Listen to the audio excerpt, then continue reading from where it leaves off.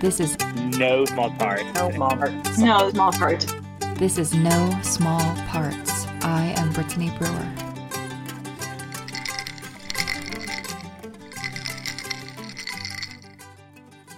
So tell me about this talkback that you're having tonight. All right, so it starts at 5, and we're going to be answering questions from our audience. We've been releasing the videos of each act every night this week, starting Thursday. We've been talking about like a mini-series. Yeah, I saw that's super cool. Yeah, it's been a lot of fun, and so we're having a talkback tonight after we release the final act on Sunday that's going to talk about the process and how to make theater and art during quarantine, things like that. This is Brenden Dahl. I'm going to try and be concise because I know you're probably going to have to jump off at like 5 till, 10 till. Yeah, 5 till is fine. Cool. I'll keep an eye on the clock, but Appreciate it. He is a theater artist and producer from Philadelphia. They have worked as a writer, actor, and dramaturg with theater companies in Philadelphia and New York. Tell me about what you're drinking right now, Brenden. Well, right now I am drinking a coconut LaCroix.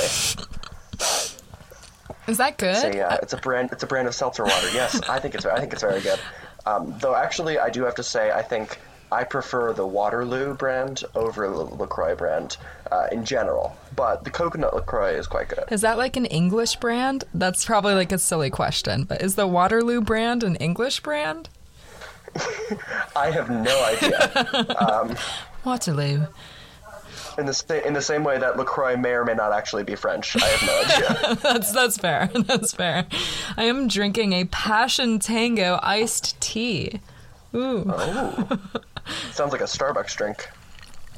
I think it is a little bit. I mean, they definitely have one. Starbucks has like an iced Passion Tango tea, which was the gateway for me getting this like grocery brand iced tea. Got it. You gotta make it work any way you can. Getting that fake sweet and well, it's not that like nice sweet and tartness without like adding a bunch of sugar is very nice. On today's episode of No Small Parts, Brenden talks about his transition to producing play readings virtually, making the most of relationships with organizations, and the value in reaching out and sending an email. Cheers. So tell me about it. What was your gateway into theater? Ooh, that's a good question. So, I started in theater really when I was in 3rd grade. Because I had a very theatrical 3rd grade teacher who used to hold plays with her classes. I remember the first play I was ever really in, or that I can remember, was a play called The Turkeys Go on Strike, a Thanksgiving-style play. Yep. And I got cast as a TV reporter, which served as a narrator for the play. And I had a lot of fun with it. And and then later that same year, we did another play called Munchkin Mediation, which was essentially the Munchkins of the Wizard of Oz world using conflict resolution techniques to de-escalate conflict. That is so cute. And, yeah, it was very fun. We all had our costumes and our red and black striped tights and everything.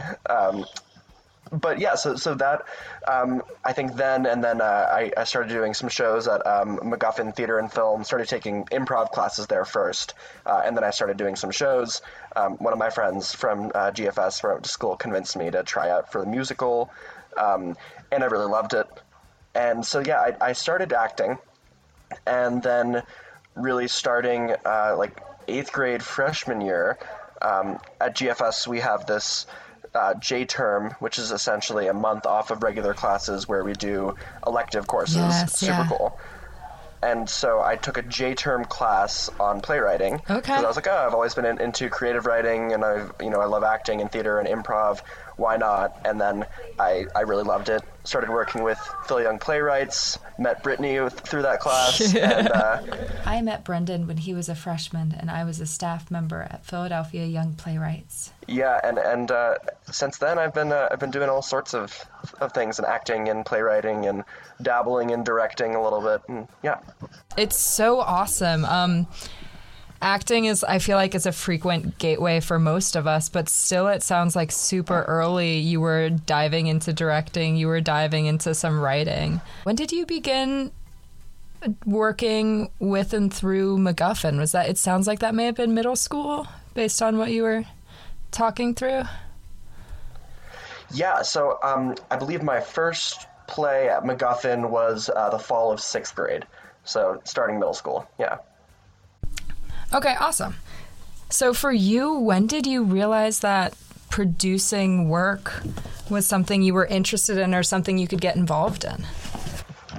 Yeah, I think for me, as I was getting really into playwriting, I realized that the opportunities to produce your play, have readings, while I was very lucky to have a lot of those opportunities through Germantown Friends and Philly Young Playwrights, I realized that that's not something that is, handed to you on a silver platter. And so I started realizing that if I want to produce my work, hear my work out loud, it was something that was reasonable, and I had the ability to go out and do myself.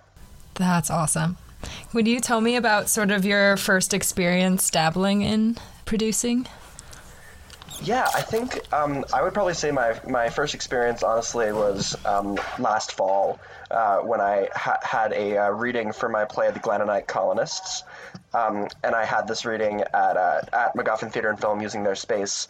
And I got a lot of the actors that I was working with at MacGuffin to do readings in it, and actually also reached out to Michael Stoller, who had been acted in my production at Temple for the New Voices Festival. Yes. And so I got everyone together, just sent them an email and said, hey, here are the dates, can you be a part of it? And we made it happen, and we had a really great turnout, and it was really successful. I learned a lot about the play.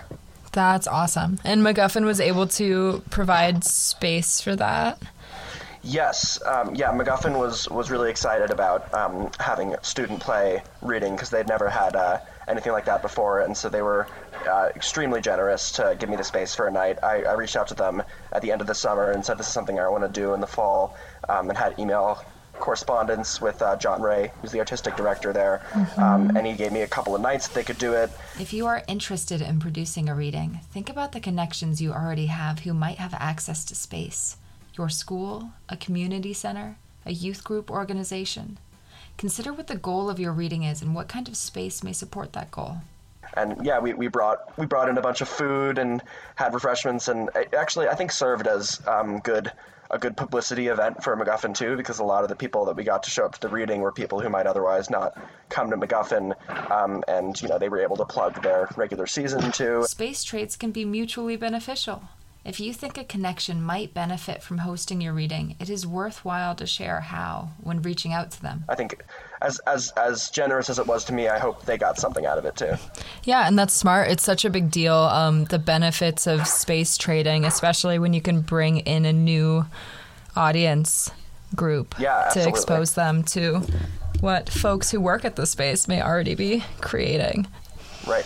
But you were also, so you sourced actors based on your previous relationships. You did, I'm guessing, a little bit of marketing.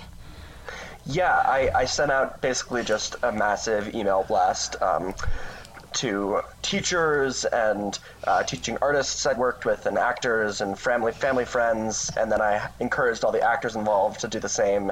Had an Evite RSVP list. Of course, it was all free and it was free food, so a lot of the college students that were friends with Michael, that was one of our biggest draws, were all the college students there for the free food. So.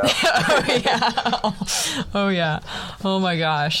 Were you might have already said this. Did you direct this performance? Yeah, it was a very much a reading of an early draft, and so we had one rehearsal in the space, and then a couple of calls talking about what we were going to do, and then of course for the hour before we got there early and went through it. But it was very minimal, not a lot of stage part of the stage reading. People stood up when they were speaking and sat down, and that was about the extent of that. But yeah, it was mostly just an emphasis on hearing what they did with the characters, hearing the play out loud for me, and then I had pieces of paper that we handed out to the audience where they could make notes and have comments during the play, and then we had a little talk-back feedback session at the end. If you are interested in hearing more about the goals of readings and staged readings, and how that might shift choices as a producer, Aaron talks more about this in episode 3 of No Small Parts. That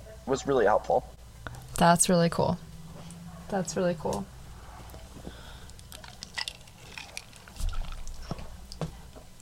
And I know you've dabbled a little bit in producing some more since then, both, I think, a little bit physically, but also very much as we've moved virtual in the past several months.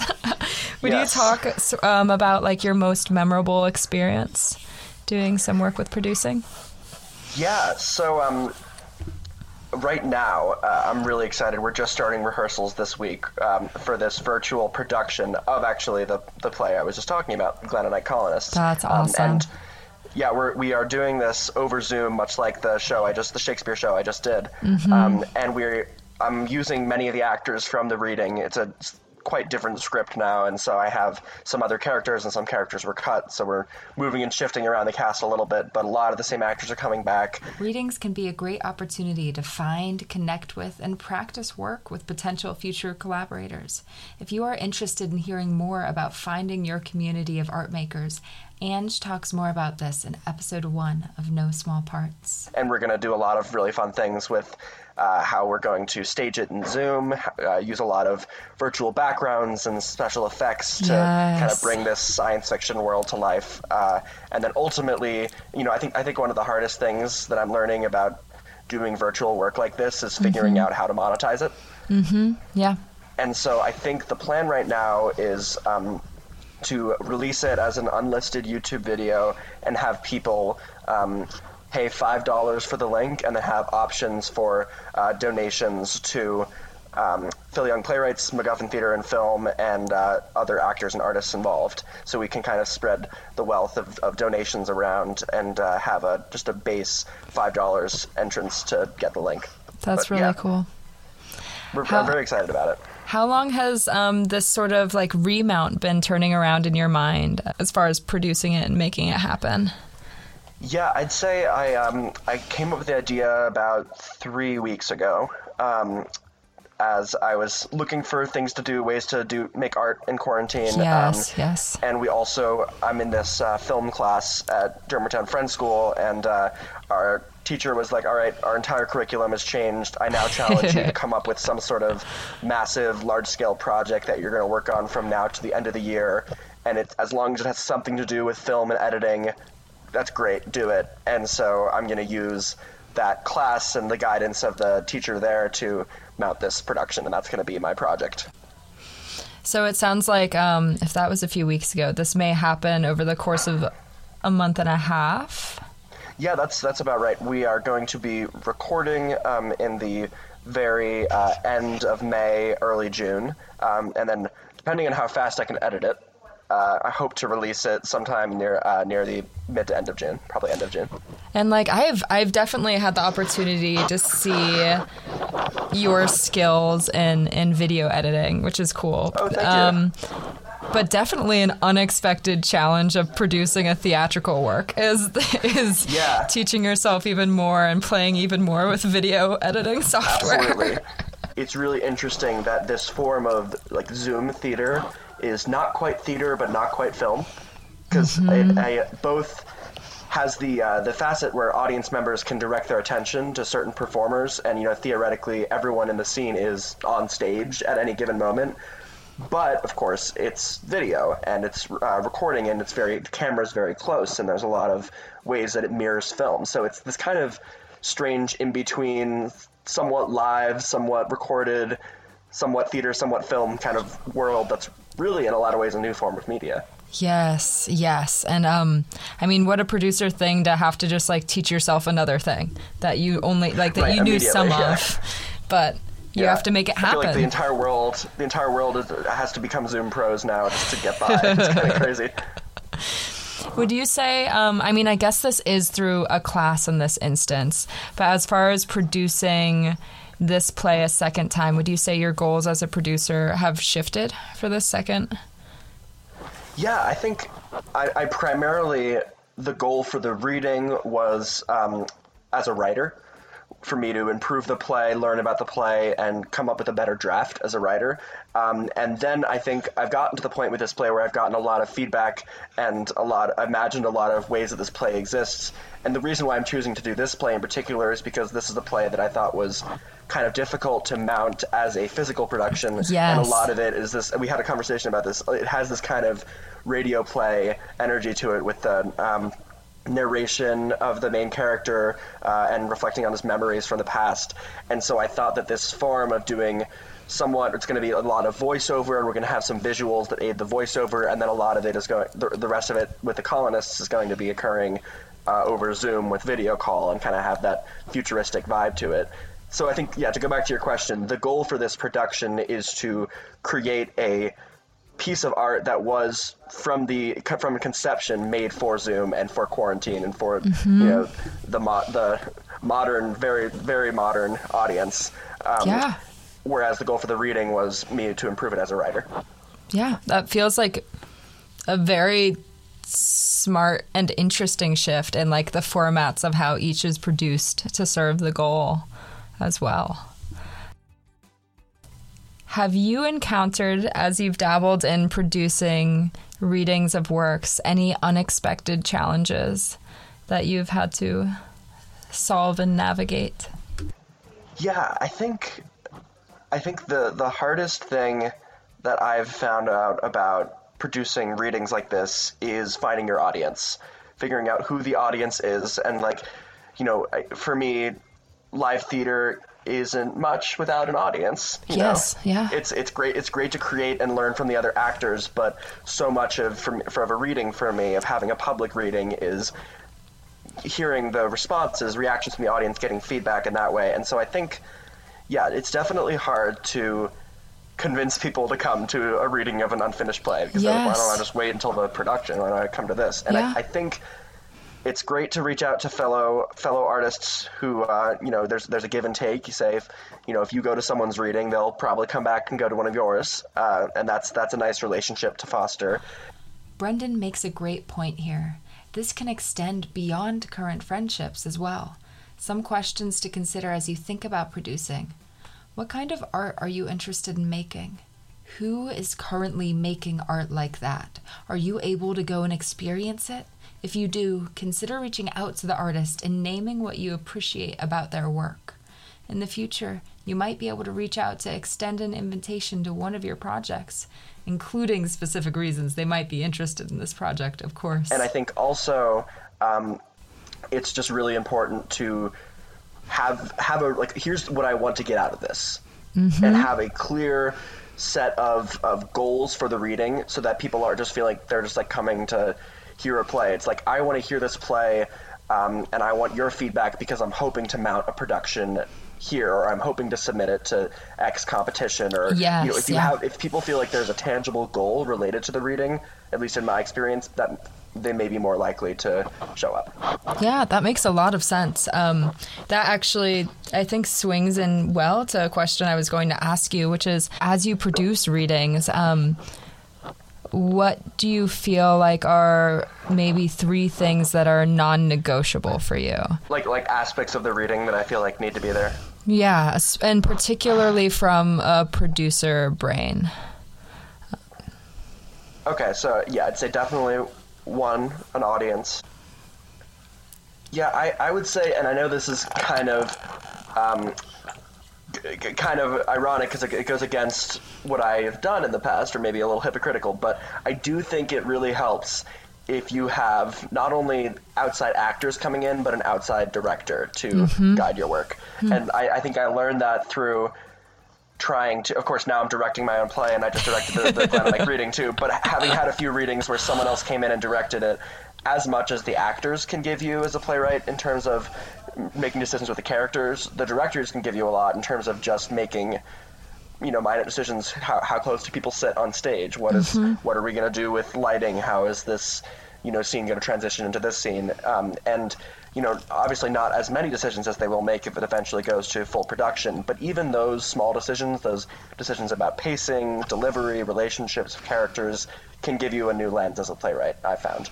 Yes. So I think I'd say outside help, separate from the actors, an audience, and then free food. Yeah. I mean, yeah.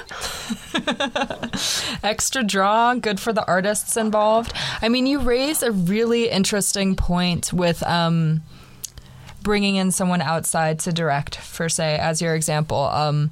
Like, what are the boundaries when we're producing things for ourselves in terms of, like, what do we really want to be involved in and want our hands in, and why are we producing this if we're the writer, which I feel like often someone's, like, writing or we're involved artistically. Like, you want to act in it if you're producing, like, whatever the thing is. But also, like you mentioned, where does it feel good to, like, pull back, and maybe it's more helpful to not have your hand in a certain part of it.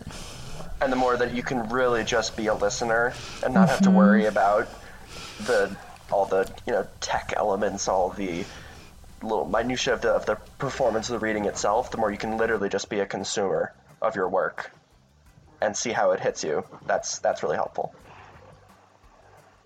You've had your hands in many different roles.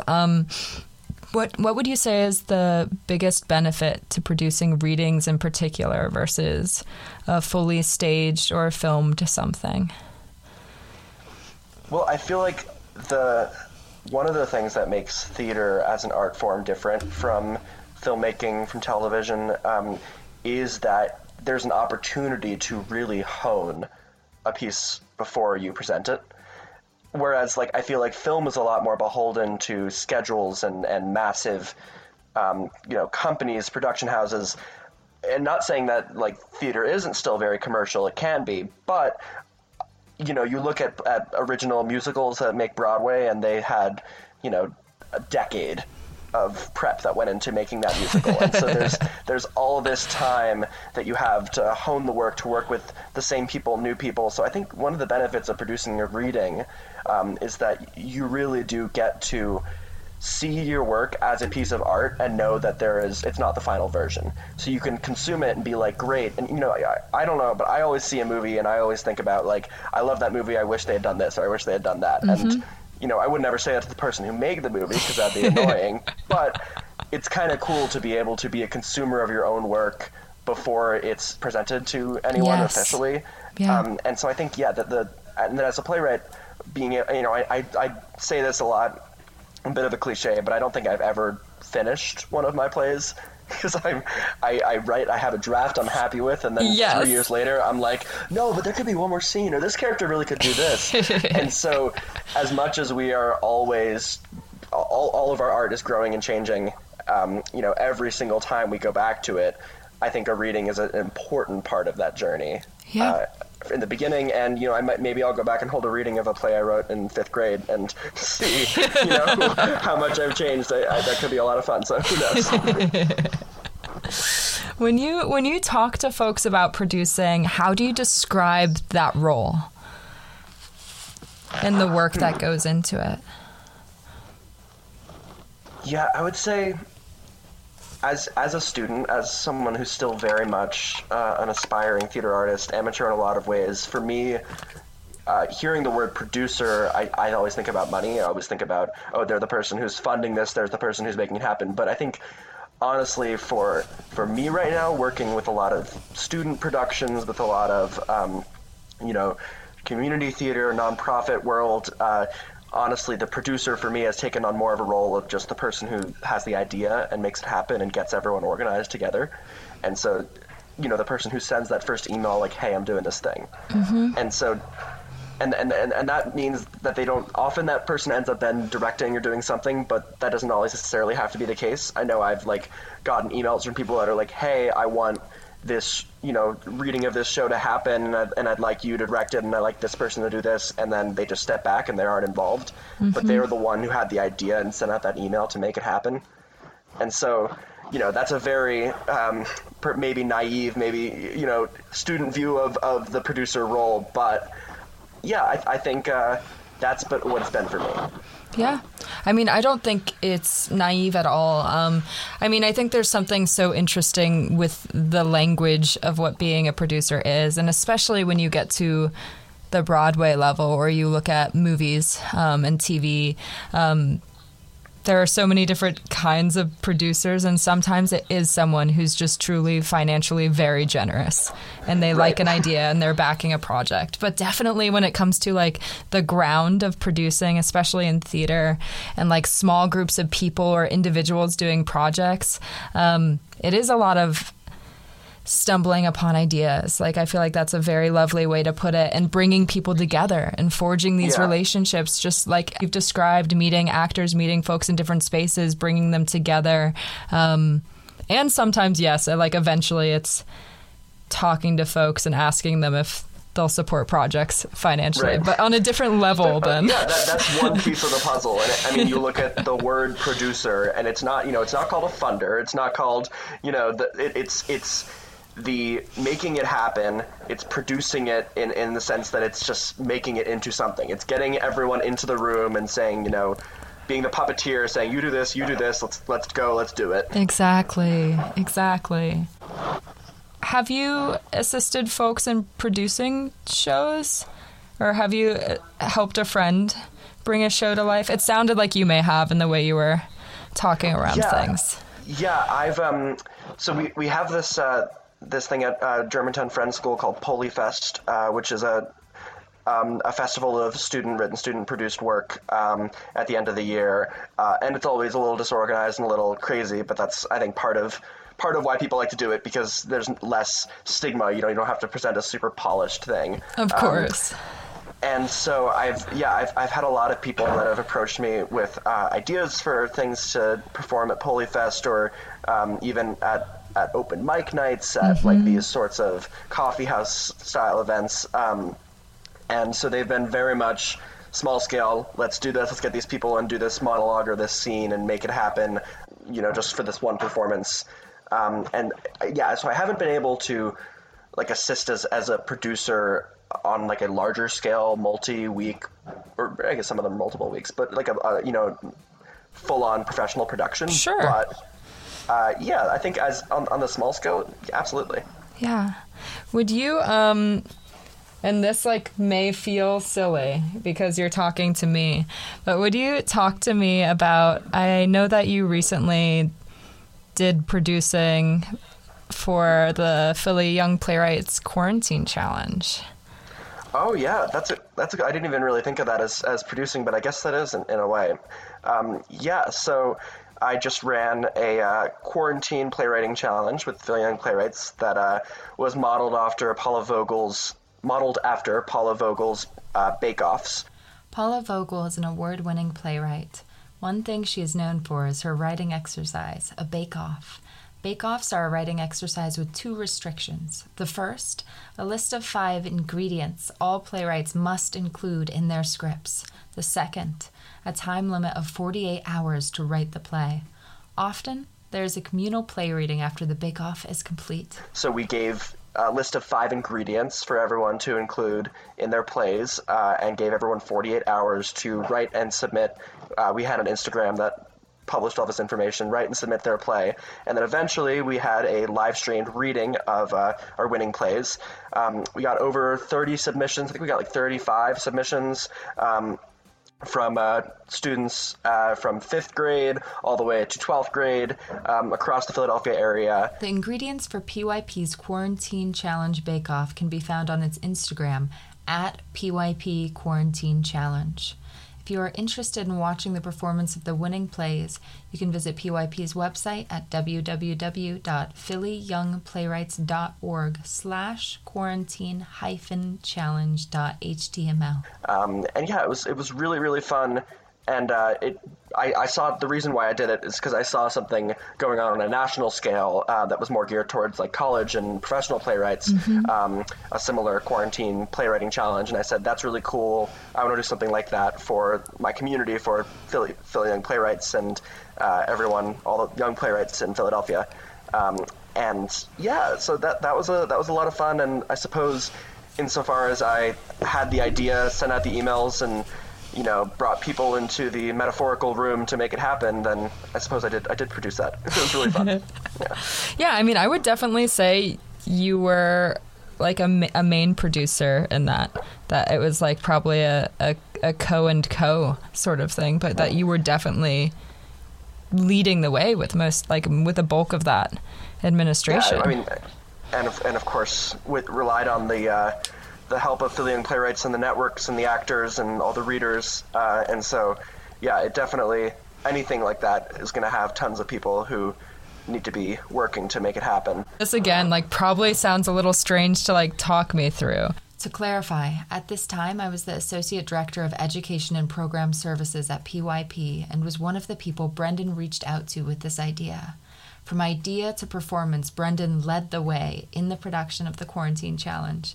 I happily provided support in reading plays, recruiting and coordinating actors, and in acting. But you had this idea, which is cool because it comes back to what you were talking about in terms of producing is having an idea, reaching out to people, sending an email, and seeing if you could bring those people together in a room, metaphorically or not, in the sense of quarantine. So you had this idea for the Quarantine Challenge. Then sort of what were the steps that you took to take it from being an idea to something that was happening? Well, yeah, so I had the idea, I want to run this competition, and then I thought, who are the people in my life that would know how to run a playwriting competition? And I thought Philly Young Playwrights would be the right people to reach out to, and so I just proposed the idea. I was like, hey, here's what I want. I'm really planning on doing this, making this happen, and I'd love to, slap the Philly Young Playwrights name onto it, and any help that you guys would want to give would be awesome. And then, yeah, the response was really enthusiastic, and it became a lot more of a collaborative effort, which I was so thrilled about, that everyone had wanted to contribute and, make this happen, and it became bigger than I thought it was going to be. I thought it was just going to be a bunch of my friends who were humoring me and writing a play for me and submitting, but then we had, all these people from around the city who found out about it. The power of social media. And so really it was just reaching out to people that I knew would be excited about it, and then jumping off from there. I mean, and it's really, again, it's such a smart idea to think about, some of the things you're already talking about, who is my ideal audience, and based on who that audience is, then who might I want to reach out to help make this thing happen. Then there was this beautiful team effort between you and Philly Young Playwrights in terms of getting the word out in multiple ways and e-newsletter blasts, but you led the way in terms of collecting scripts and making sure that was read and the turnaround time that was happening, as well as I know Young Playwrights assigned the actors, but you maneuvered the technology. And you made sure that the tech for what the theater world would have on that end, you produced the quotes tech for this Quarantine Challenge as well. And that turnaround time was fast. Right. I was going to say, I think from the initial email that I sent to actually ending and having the reading could not have been more than 10 days. Yeah. So, and going back to that point that you made about the audience too, I think that's really what drives the producer role, is having an idea and then having an idea of what you want the audience to be, who you're making this for. If you're making it, if it's in the sense of a larger scale Broadway show, who's going to want to see this play? If it's in the sense of a playwriting competition, who is going to want to submit to this and who would be interested in hearing the readings, and making it, tailoring the whole process to those people, those eventual consumers. I think that's an interesting and important part of the whole process. You've done so much work with and through MacGuffin. Have you ever helped sort of produce shows you guys have worked on there? But I know you kind of have, because you brought your play to the space. So that kind of stuff is happening. Yeah, so they have a very organized yearly calendar.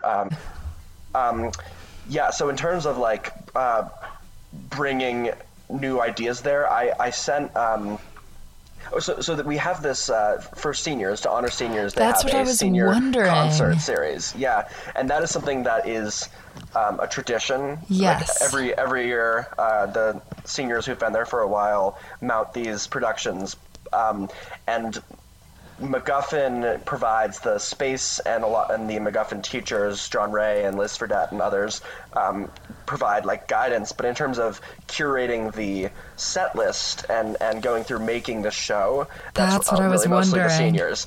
And so in a lot of ways that sets up people to be a producer in a sense that may not even realize they're producing anything, because they're told to create this show. You know, how are you going to celebrate your time at MacGuffin? What songs are you going to sing? What scenes are you going to perform?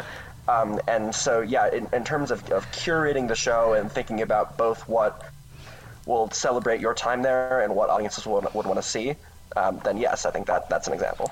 Yeah, I was wondering about that specifically.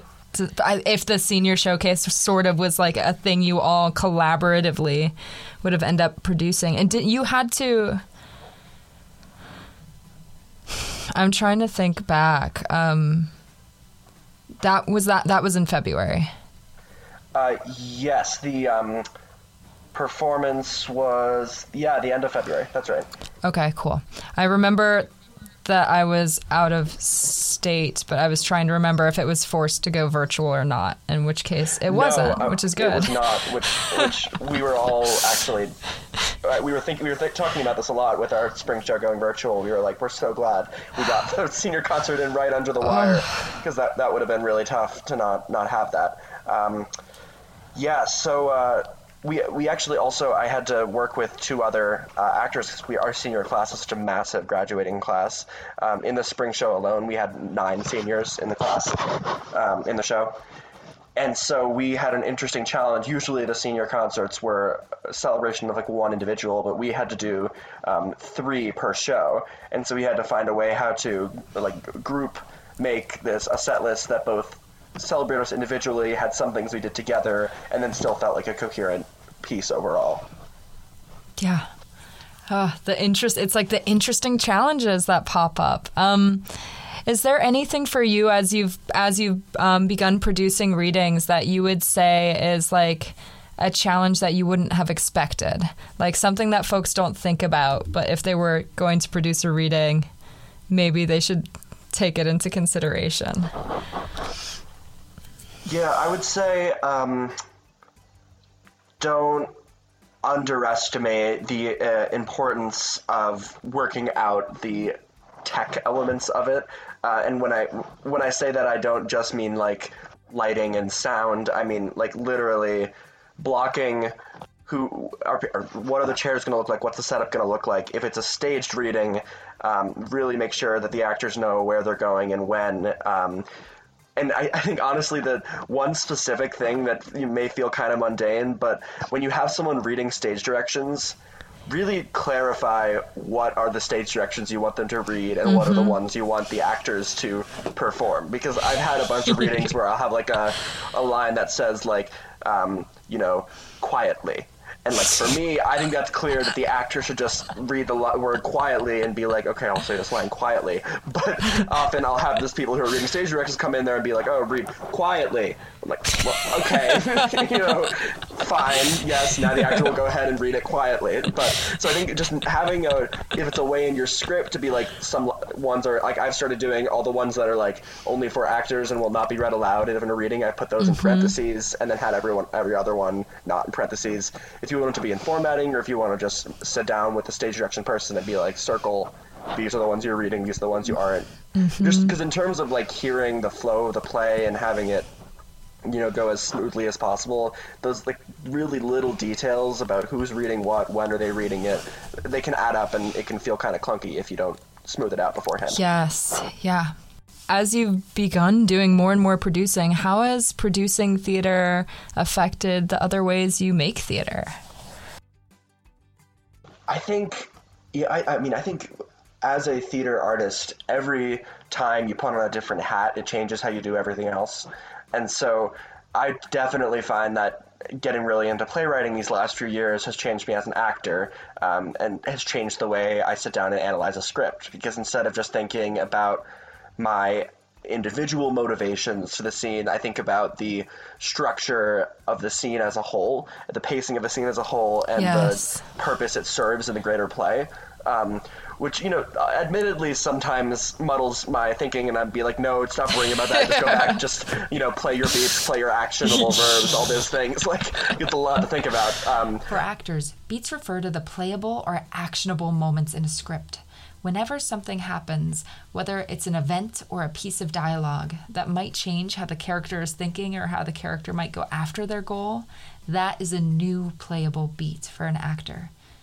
Beats can also refer to pauses in the dialogue, though Brenden is referring to the former. But I do think it helps. And, like, I was in a production of Hamlet last year, and I was thinking about this. I was like, I'm so glad I am doing this play now, having, obviously I'm 18 years old. I've only been writing plays for a few years, but the fact that I had done that play after I'd written a few plays, I was like, I feel like I can really analyze this scene so much better because I know how it fits in the greater play, rather than just looking at it from an actor's point of view as, like, what does my character want? What is happening in the scene? So, yeah, I think that certainly changes. And then as far as producing, how does that change my roles? I think really it just has showed me that, no piece of theater is too small. Like, you can make theater anywhere, anytime, with any budget. It can happen. You can find, if you want to stage something in your living room and invite your neighbors over to hear you read a monologue or something, that's theater. If you want to go and try to, have a performance in your English class and perform a scene for everyone else, and that's your final project, that's a form of theater. There's your audience. That's still theater. Like, it's as much of a social force as it is a commercial artistic endeavor, and so it can exist really anywhere. And I think that's kind of changed as I've started to produce things on a smaller scale. Yes, yeah, definitely. So you are going to college next year? Yes, I am. Well, probably. In some form of something. In some form. Zoom University, likely. An update. Brenden decided to take a gap year because he didn't think he'd be able to get the kind of theater education and experience that he was looking for in college in a virtual format. This year, they have been spending his time tutoring kids in remote school and doing 2 remote theater jobs. The first, an artistic internship with Theater Exile in Philadelphia, working for their customer relations and literary departments. The second, Brenden is working for Philly Young Playwrights as their social media and communications manager.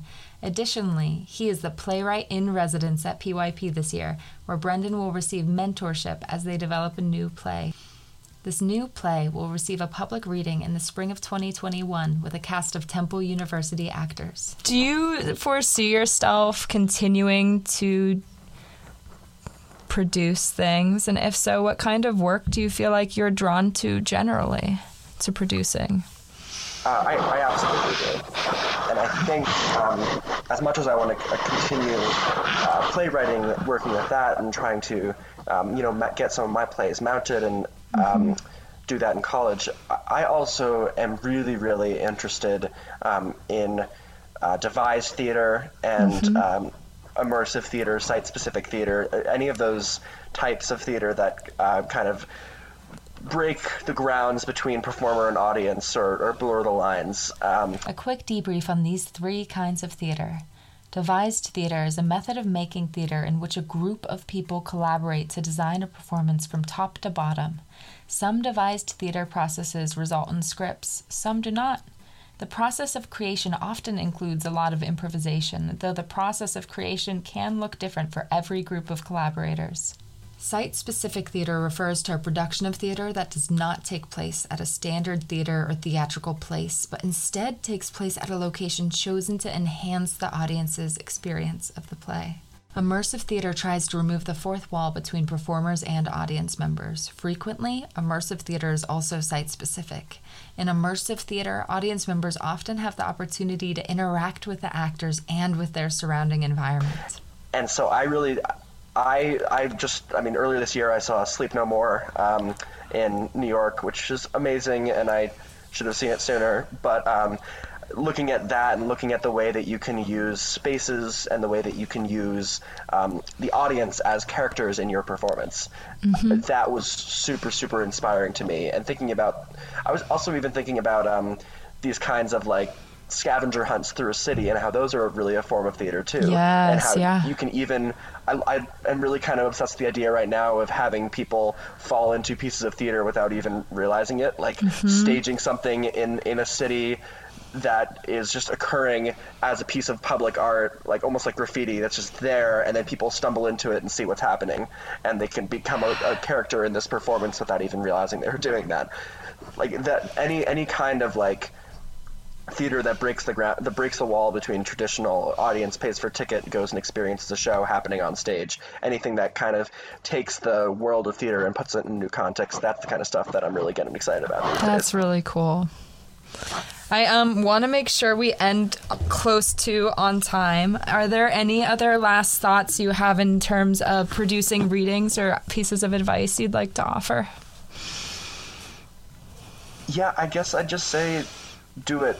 And I think the one more thing I'd say is that as a playwright, setting a date for a reading is one of the greatest external motivators you can ever get, because it's hard sometimes to, no matter how much you love writing, to actually find the time to sit down and do it, to get that first sentence on page or on computer. Yes, definitely. Is really hard. And if you have, I know for me, I like to have people that are holding me accountable to do things, and if I know that I'm doing it not just for myself but for another person, like I have to write this play for Brittany because she's going to read it at this date, then it'll get done. That's a lot more likely for it to actually happen. So if you set that reading and you start inviting people and asking actors to be a part of it, and you haven't completed that draft yet and the reading's a month away, I think the draft will find a way of getting completed by the reading, because you need to have something to share. And so as much as it can serve as an event in itself, just the existence of a reading can be a helpful boost to a playwright who needs some kick in the butt to finish their play. Definitely.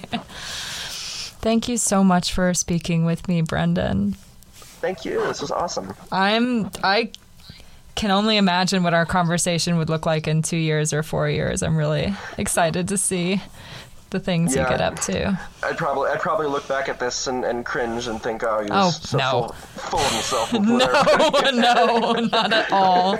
No. That was Brenden Dahl. I am Brittany Brewer. This is No Small Parts. Thank you for listening. If you enjoyed what you heard, please rate, review, and subscribe. Word of mouth is our best form of advertising. You can find No Small Parts on Facebook at No Small Parts Podcast, Instagram at No Small Parts Podcast, and Twitter at No Small Parts Pod. For more No Small Parts, visit our website at www.nosmallpartspodcast.com.